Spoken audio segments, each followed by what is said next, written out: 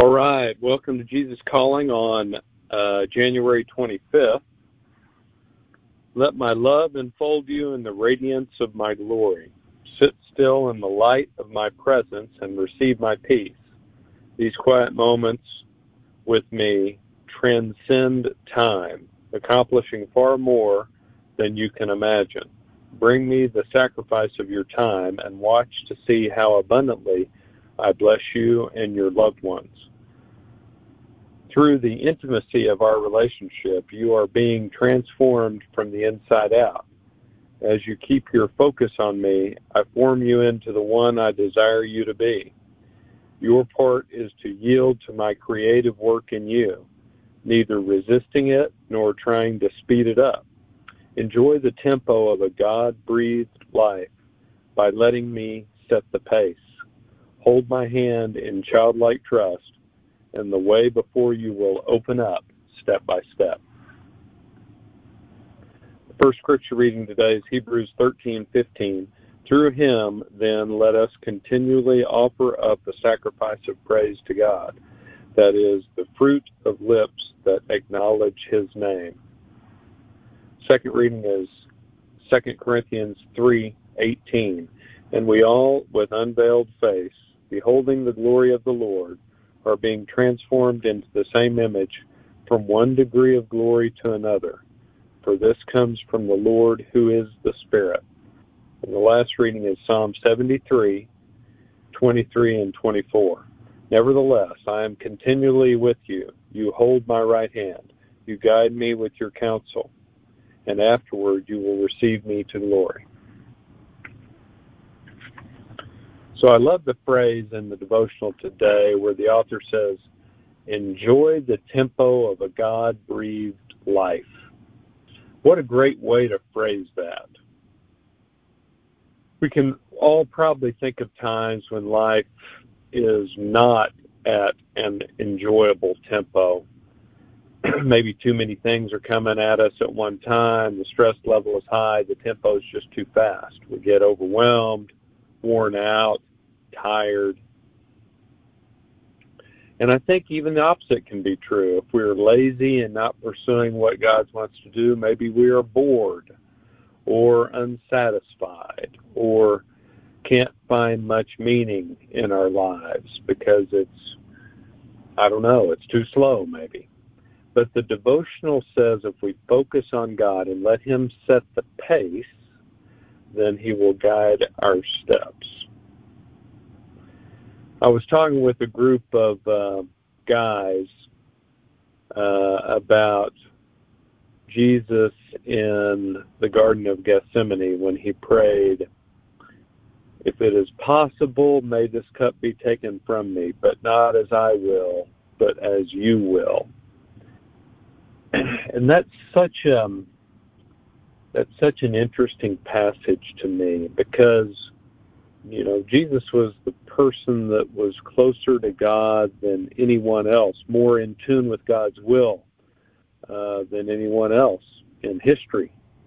But he still had a moment where he was trying to discern God's will for his immediate future.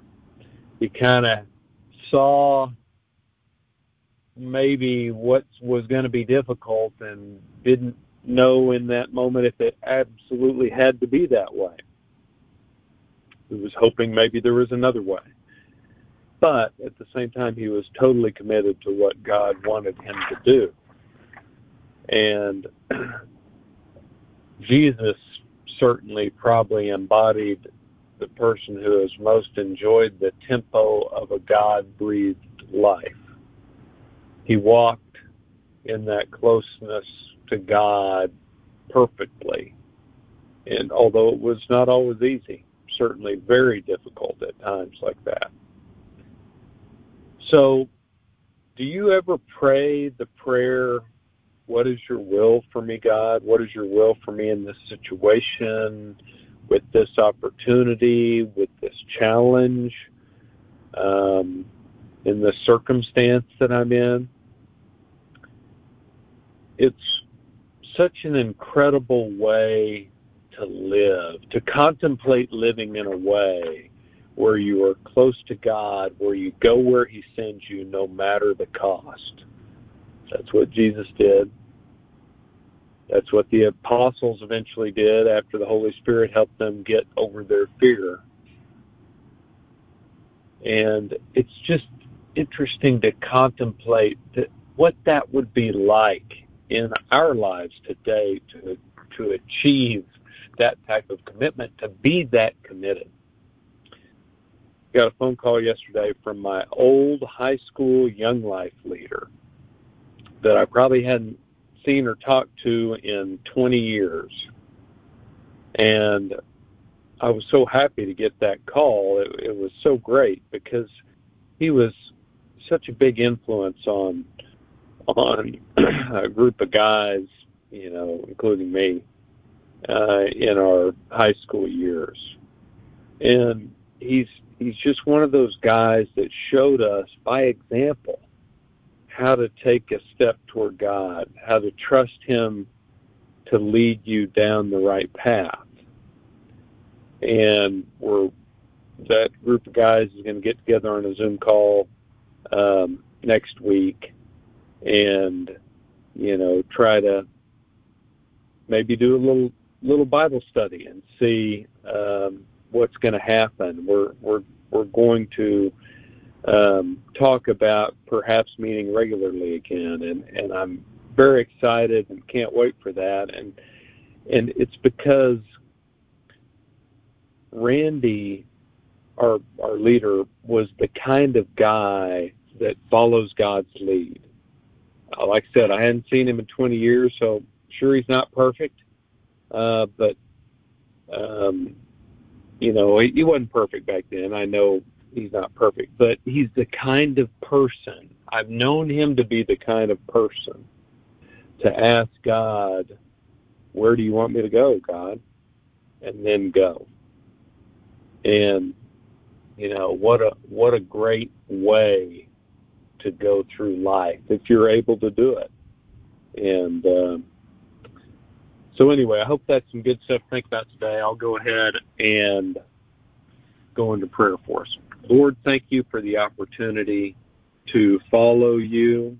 Help us to just even approach the level of the commitment that the apostles had, where they were willing to go where you sent them. They had the great example of Jesus that was with them for a period of time, and then the Holy Spirit that helped them to go where you sent them, no matter the cost. And help the Lord to have the Holy Spirit guide us to willingly go where you send us and be committed to you in that way. And we know that is what will result in the most abundant life we could possibly have.